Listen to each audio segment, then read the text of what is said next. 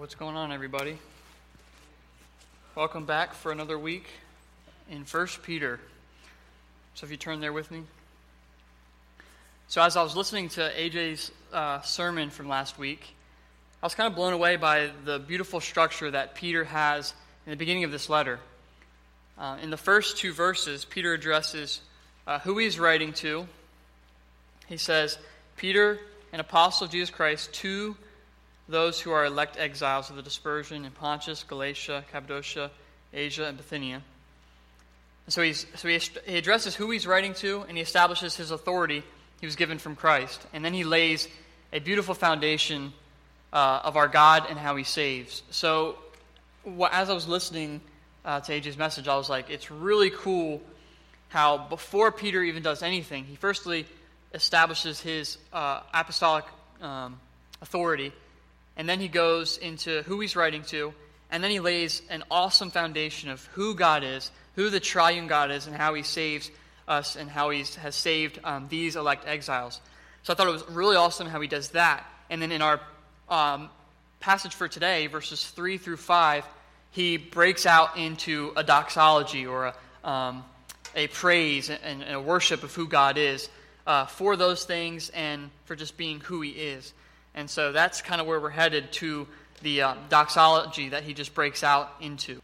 So another thing that I want to kind of discuss before I get into my three verses 3 through 5, they don't really have much to do with suffering, but I kind of want to address who and what kind of audience Peter is writing to.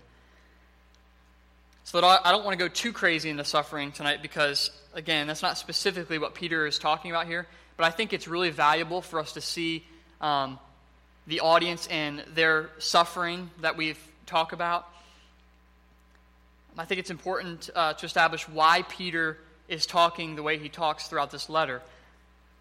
Establishing more specifically who Peter is talking to will help us understand what he says, why he says the things he does throughout the letter.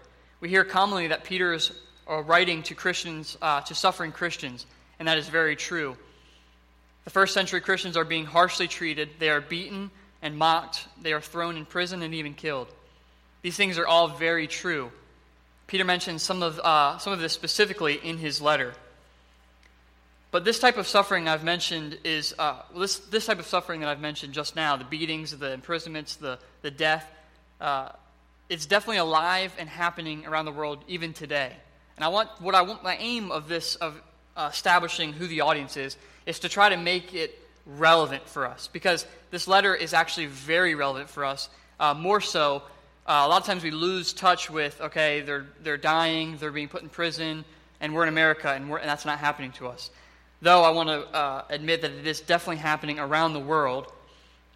But I fear that because of that type of extreme suffering in the first century church, we may feel out of touch with what Peter is talking about. So I want to talk specifically in the very beginning about what actually is the suffering or the various trials that Peter is specifically mentioning in 1 Peter. And we'll see just how relevant they are for us. So I want you to be aware throughout this study of Peter's letter that he is talking to Christians just like us. Even though we may not be experiencing the extreme persecution here in America, he's still very relevant for us. Peter mentions many different types of suffering throughout this letter, and I want to highlight them for you to show you just how relevant they really are. He mentions specifically suffering by way of imprisonments, beatings. Those are things that I've kind of mentioned already. But he also mentions unjust bosses and accusations of wrong. And we think, well, we don't really get accused of being being wrong in the way we approach life. But as Caroline and I were talking about it, Caroline was like, we certainly do. We're accused of wrong when we fight against abortion and when we fight against homosexuality and many other things that the law allows, but yet as Christians we say no to. So we're accused of being wrong. You're wrong, you're a hater, you're this, you're that. So it's relevant in that aspect as well. Peter also mentions slanders and insults, social ostracism, or being an outcast. That certainly happens. In high school, for sure, I know many of you, I'm sure, were invited to parties. And if you said, nah, no thanks, I don't do that kind of stuff, what are you called? You're called like a square or whatever the case may be. You're ostracized. You're kind of outcast, like, you're kind of a weirdo, you know? So these are slanders, insults, and being an outcast. They're often, in Peter's letter, these are specifically mentioned, by the way, in Peter's letter. They're reviled for good behavior. These are just some of the specific things Peter mentions, and there are many more that the early Christians suffered from and that are very relevant for us. But I think Peter is aiming at something even more relevant for us today as Christians and to his audience. So beyond that, beyond the specific things that Peter mentions in here, he also mentioned something that's even more relevant for us.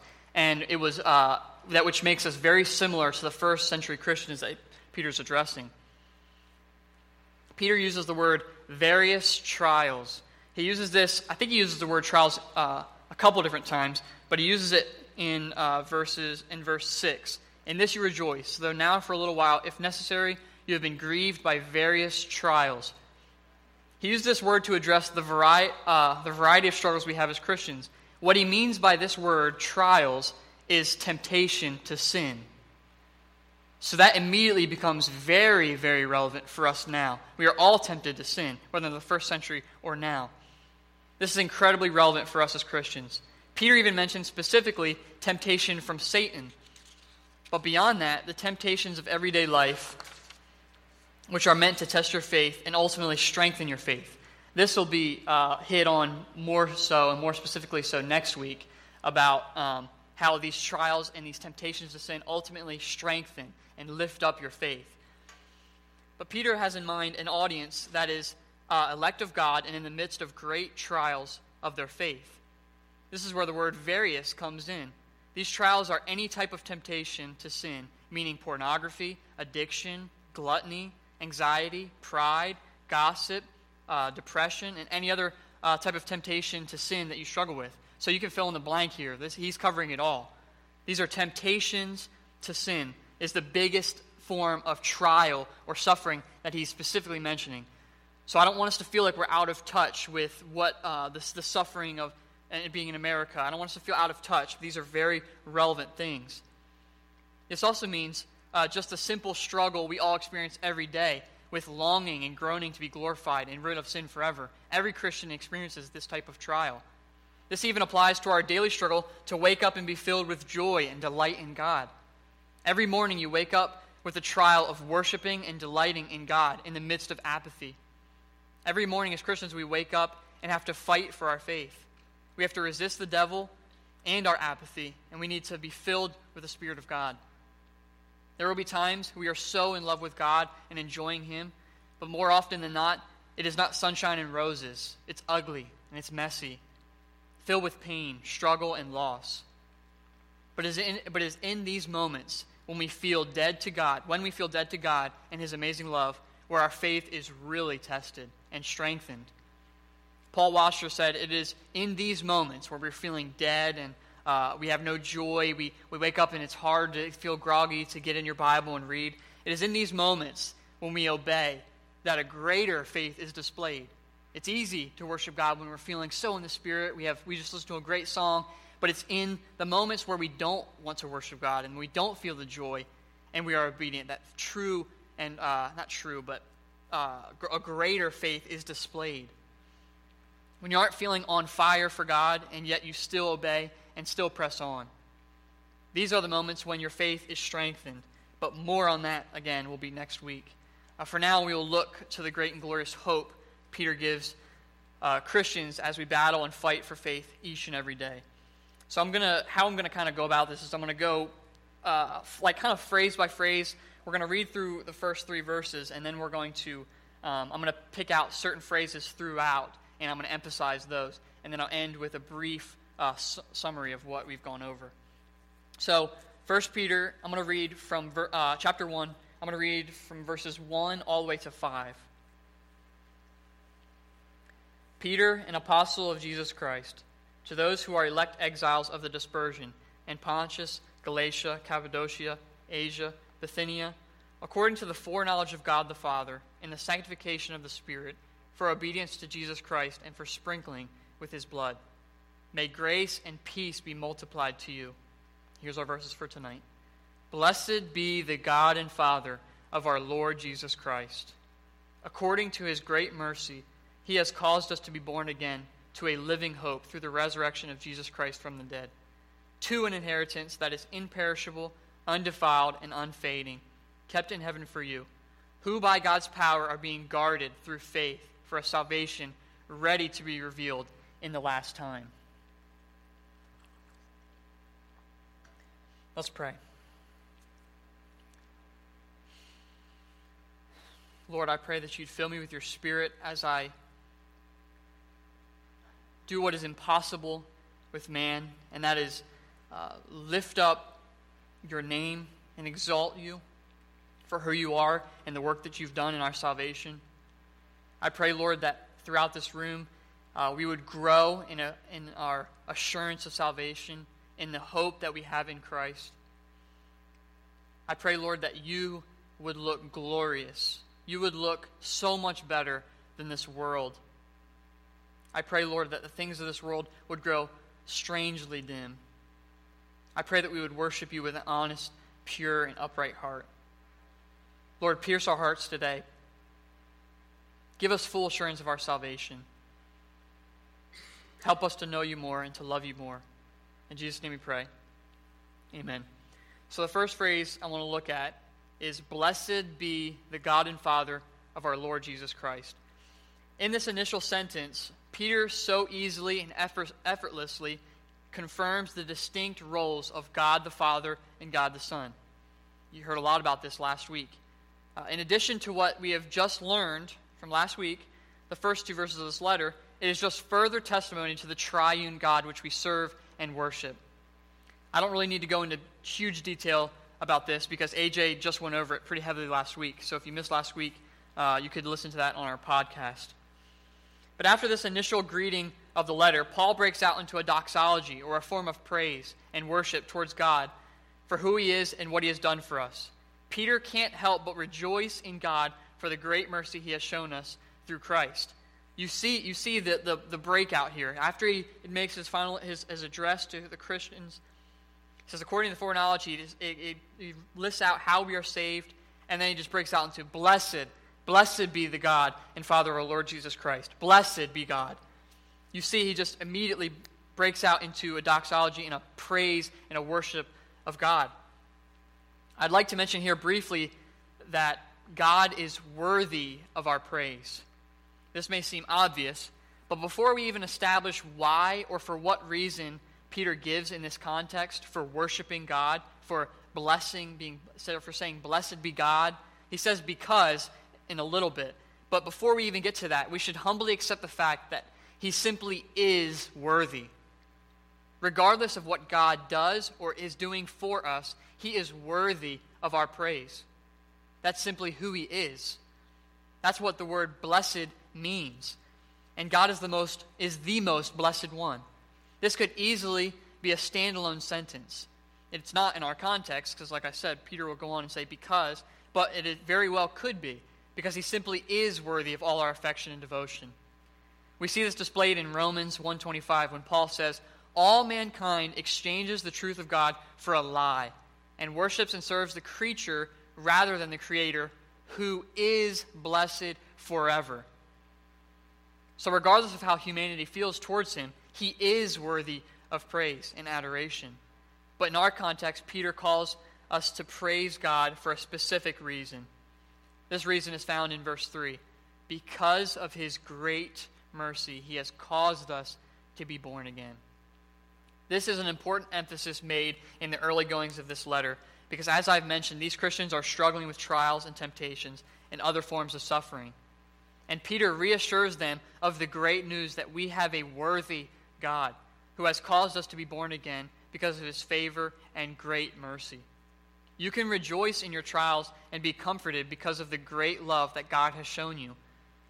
This is a common theme throughout this letter, that in order to get through trials, in order to get through being tempted, in order to get through being dull in the morning, we must look to the gracious promises of God through faith.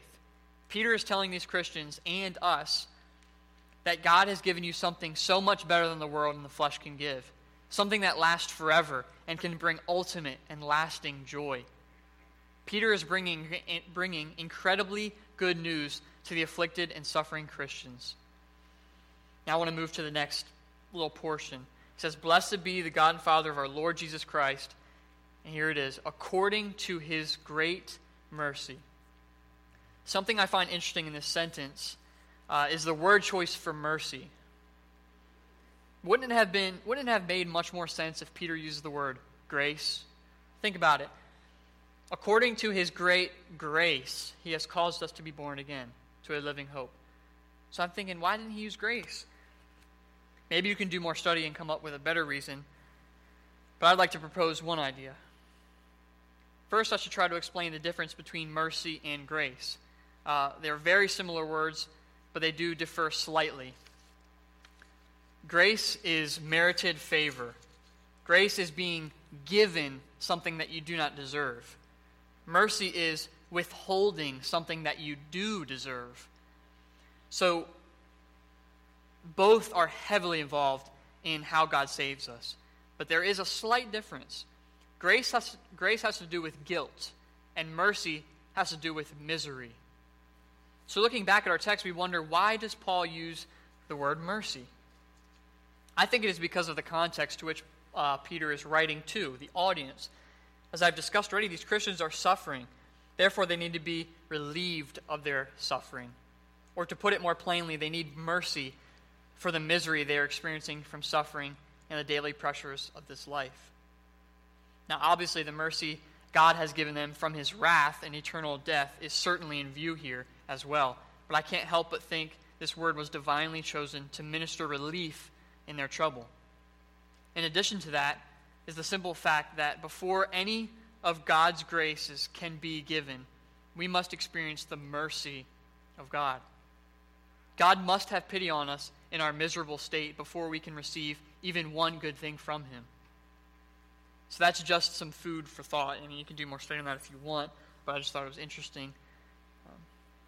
What we do know is mankind brings and contributes sin in this world. And we see that all good things come from God's divine mercy. Man brings forth sin and misery in the world, and God lavishes us with mercy and grace. So as we continue to look deeper into verse 3, we see a special emphasis on God the Father.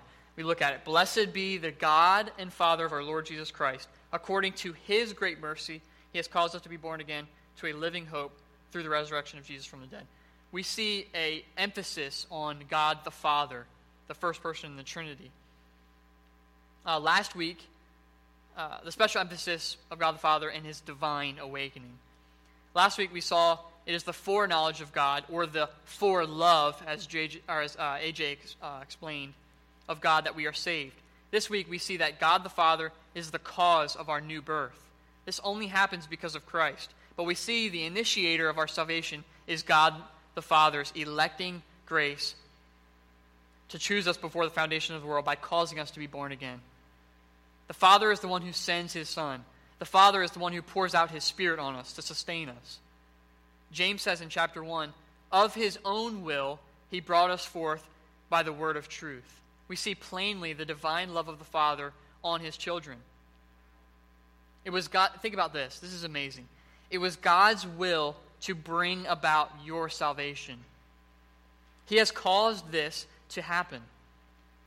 We should marvel and be in awe at this stunning fact.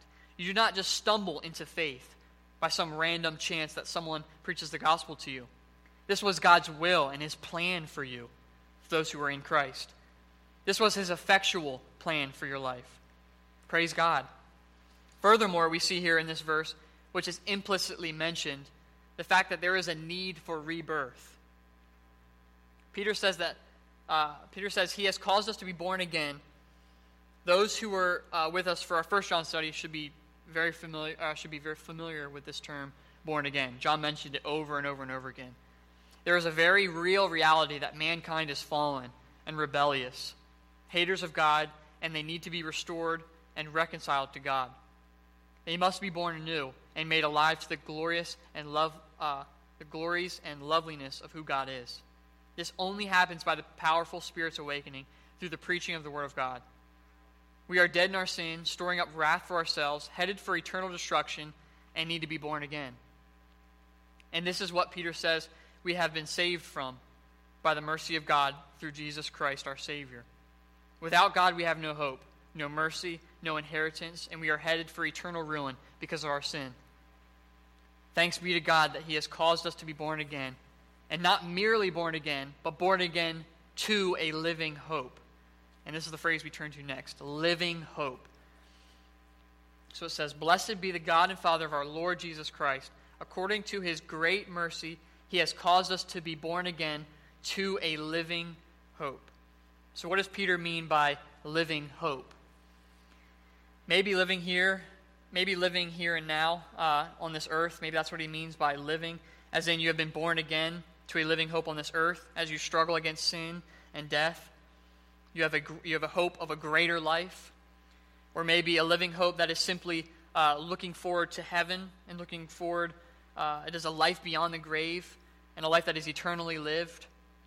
I think both of these apply here, and I think Peter's main point is you have been born again, and now your hope is alive. You actually have a hope. Those who are not believers do not have a hope. You do not grumble and moan as the world does, not knowing what your purpose in life is. You have been made alive to the glory and wonder and loving kindness of God.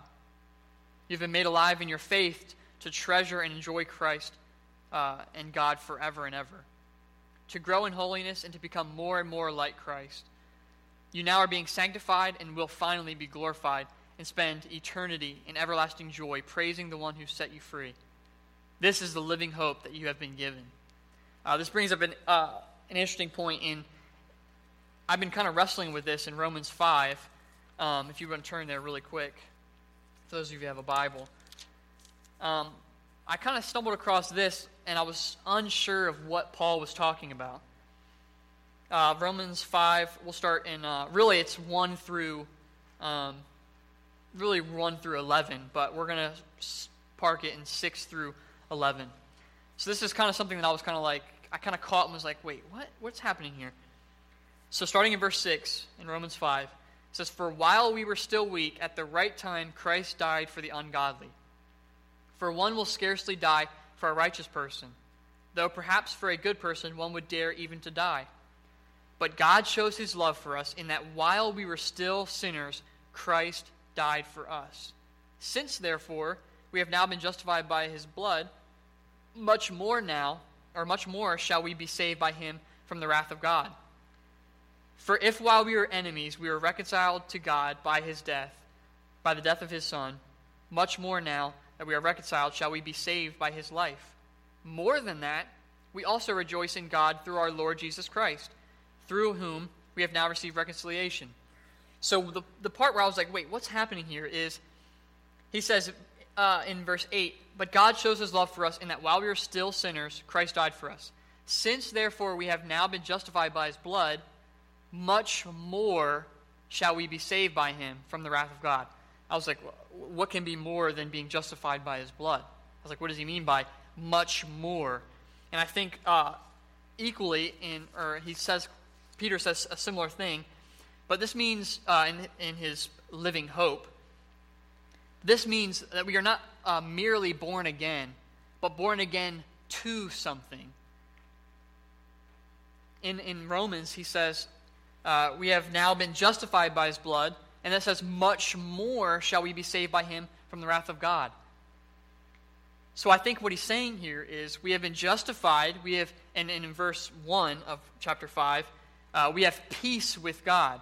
And not only do we have peace with God, but now we have the assurance of our salvation that God will bring it to completion, and we will be glorified. There's great assurance in this passage in Romans 5, 1 through 11, and in our text today. This means we are not merely born again, but born again to something. There is a tremendous assurance here in Romans 5 and also in our text. God does not simply just save us and then leave us to fend for ourselves against the world, the flesh, and the devil. He gives us grace and helps us along the way, aiding us in every step we take because of the grace we have through Jesus' perfect life. God not only saves us, but sees us through until the end. We can have confidence that he will bring us home into our eternal dwelling place of everlasting joy. If you are a child of God because of Jesus' atoning work on the cross, you have peace with God. But more than that, you are being renewed by the Spirit and will be brought safely into his kingdom where there is an inheritance kept for you. Isn't this great news for a suffering and for Christians who are experiencing trials and temptation to sin? So now we'll go back in 1 Peter and we'll move to the next phrase. Through the resurrection of Jesus Christ from the dead. The only reason you stand as a believer today, justified and reconciled to God, is because Jesus rose from the grave. No rise, no new birth. If Jesus had not rose from the grave, then he was only a good man who lived honorably and died a horrible death, which means you are still in your sins and needing a gracious sacrifice. But thanks be to God that he indeed was the divine Son of God and rose triumphantly from the grave and secured our salvation and completed the work the Father sent him to accomplish. It is an actual fact in history that Jesus rose from the dead by eyewitness accounts, which we have in this holy book. It's not some ethereal, far-off thing. We oftentimes we don't really think about that. It's a fact. It's proven. There's eyewitnesses that account to it. Peter specifically mentions here that it is through the resurrection of Jesus that all blessings are attributed to us from the Father. We are saved because of his resurrection and are kept because of his resurrection. Our only boast is the cross. All other hope is lost. We owe all we have to the amazing love displayed at Calvary, the worst and most glorious day in all of history, where Jesus took on the full wrath of God for our sins and resisted sin to the point of shedding blood, died a gruesome death, and was finally raised. This new birth and work of Jesus is displayed in our baptism. Those who have faith in Jesus have died with Christ and are now raised to new life, just as Jesus was raised to new life. We have nothing and are nothing apart from Jesus Christ, our Savior. And Peter does not want us to forget that in the midst of our trials. Next phrase we want to look at is to an inheritance that is imperishable. As we continue to move along through these verses, we see again very clearly that we are not just born again, but born again to something, to an inheritance that is imperishable. Now let's read the verse. Verse 4. To an inheritance that is imperishable, undefiled, and unfading, kept in heaven for you. This means that we are heirs with Christ as sons of God. In the Old Testament, they received more of a material blessing from God to display the inheritance we receive now. It's kind of a symbol and a foreshadow of what is to come. In the Old Testament, God's people were blessed with an inheritance of land and children and livestock. You were considered blessed if you had these things. In the New Testament, we see as a result of the new and better covenant, we have received internal blessings, more of an internal blessing, and a heavenly blessing. We have received the Holy Spirit as the guarantee of our inheritance and will receive the ultimate treasure of dwelling with God forever. The people in the Old Testament looked forward to this moment when Christ would come and establish a new and better covenant. And there will be more on this in weeks to come, in particular in verses 10 through 12. Now, this inheritance that we have received through the resurrection of Jesus is greater than anything you could ever imagine or hope for. This good and perfect inheritance lasts forever and ever and will supply us with joy never ending. It's eternal joy. There was a podcast, I won't mention whose podcast, but it was a conversation between two guys. Neither one of them were believers. And the one quotes, and they're talking about heaven and the Christian view of afterlife. And they're saying, and they say, these guys are not Christians, and they say, they're kind of saying they can't imagine that anything would last forever. The one guy says, there is beauty in things being temporary. No one wants to go to a movie that lasts forever. You're at a party, and the other guy says, the other guy agrees and says, you're at a party, and it's like you're at a party, and death taps on your shoulder and tells you it's time to go, and the party goes on without you. That's not eternity. And then he says, but say you're at a party and someone taps you on the shoulder and tells you you can never leave. They say that's even worse. So they're comparing eternal life to something you really love on this earth, and it lasts forever. And in that sense, these men would be correct in saying, and referencing earthly things that last forever would eventually, you'd get bored, you'd get tired of it. There's a joy in things that end. You know, you enjoy this life and then it ends, and that's what makes you really enjoy this life because you know it's going to end. But what they don't understand is the joy of heaven is nothing like this broken world. And the inheritance we receive from God is nothing like anything we have on this earth. It is so much better and brings eternal joy and lasting joy. The things of this earth are meant to point us to a better possession and enjoyment of God. They were never intended to satisfy our longings like God does. So this is where they fall short. Peter uses 3 specific words to explain this inheritance we will receive. And they are all foreign ideas to us, and they will be glorious. He chooses these words specifically because they each portray something unique to our situation on this earth. He says that our inheritance will be imperishable, which means it is not able to be destroyed. Our inheritance and life after the grave will go on forever, never-ending, in never-ending joy. He uses the word undefiled, which means not polluted. We can't even imagine a world that isn't marred by sin and shame. But our inheritance is completely and totally pure and rid of all the trials and hurt that is a result of sin. Lastly, Peter uses the word unfading, which means it is not subject to decay. This world and its pleasures are fleeting.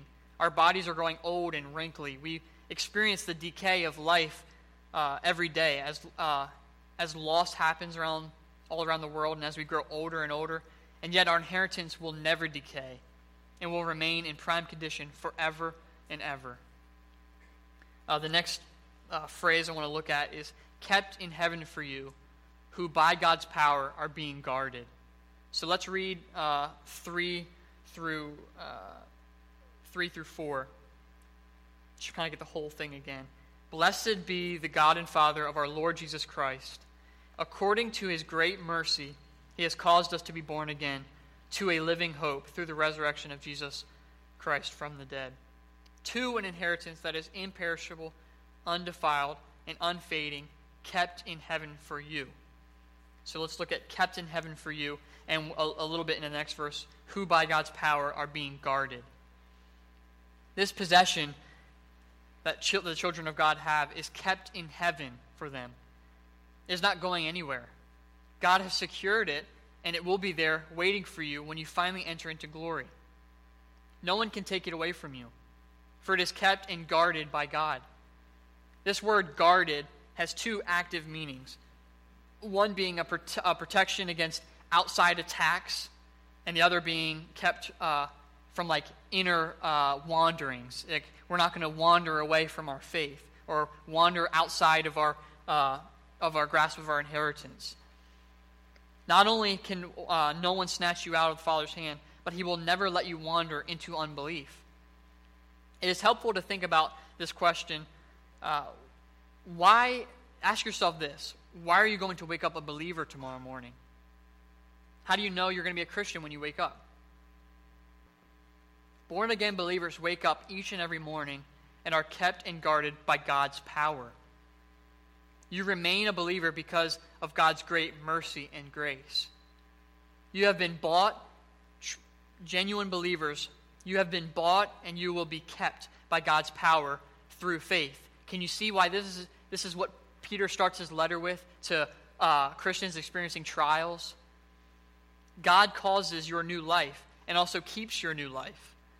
Your entire Christian life is all by grace. By grace you are saved, and by grace and by God's grace are you kept until glorification. What confidence and assurance you can have that your salvation does not rely on your efforts. Again, it's back to Romans 5. When we're saved, we're justified. Much more now shall we be saved. This is what Paul makes so obvious when he writes to the Galatian church. He says, having begun by the Spirit, are you now being perfected by the flesh? Of course not. You have begun by the Spirit and are now being perfected by the Spirit. You have now begun by the Spirit and are now being perfected by the Spirit. Jonathan Edwards famously once said, and it deserves some meditation. I may have mentioned it in our 1 John series, but he says, grace is glory begun, and glory is grace perfected. I'm going to read it again. Grace is glory begun, and glory is grace perfected. So stand in your confident assurance and press on, knowing it can never be lost, because it is guarded by God's power. Every day we wake up empty and susceptible to attacks of apathy and sin. We need to be filled. We need to be guarded. We need to be kept. And we certainly are. Those who are children of God certainly are. God richly provides us with faith to press on because Christ's work on the cross and because of his power to keep us.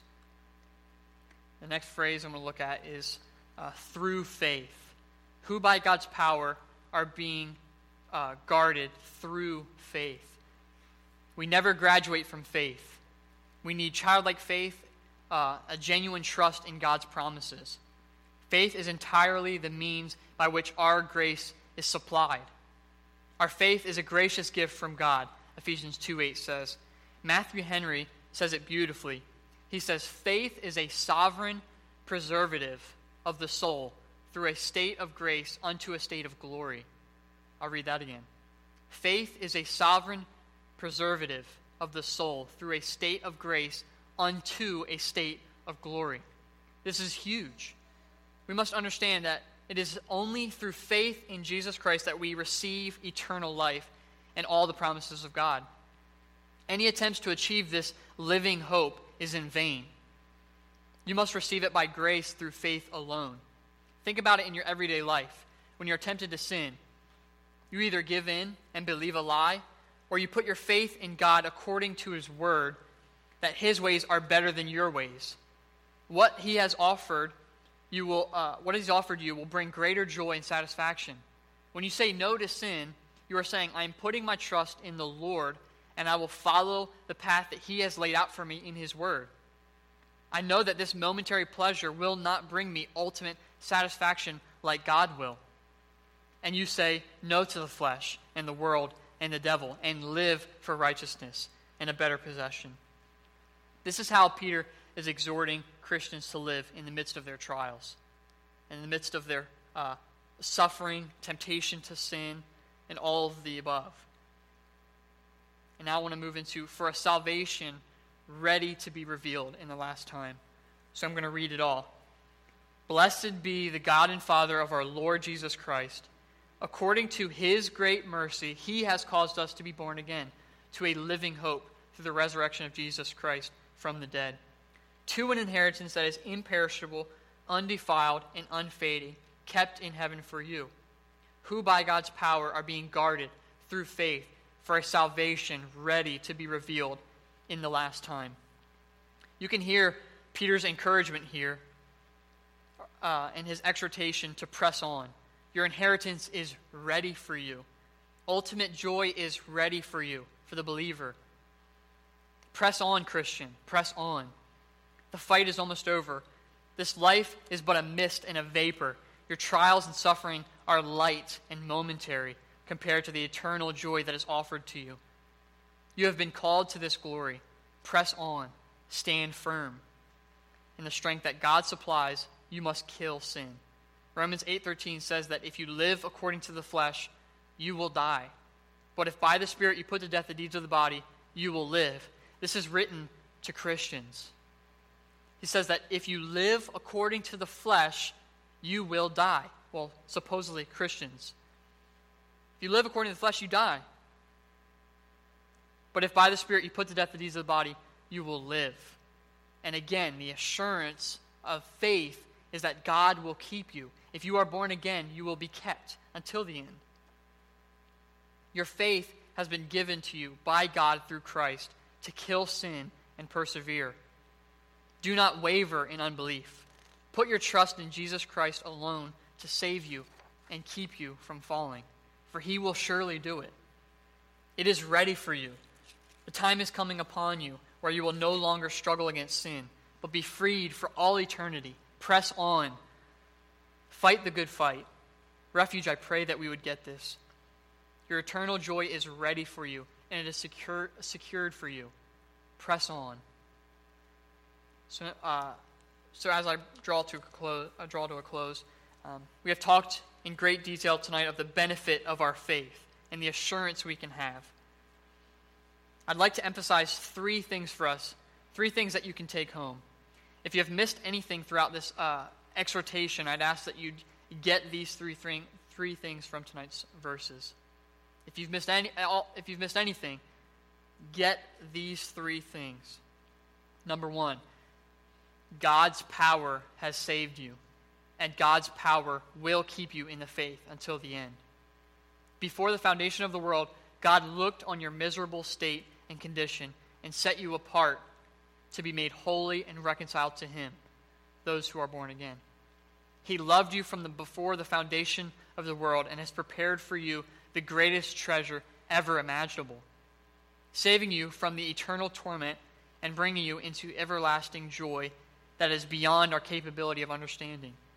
He has saved you and will keep you.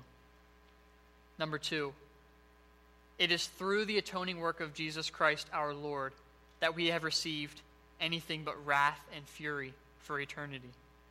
Never-ending suffering and torment, far beyond any form of suffering imaginable, with no escape, was our future.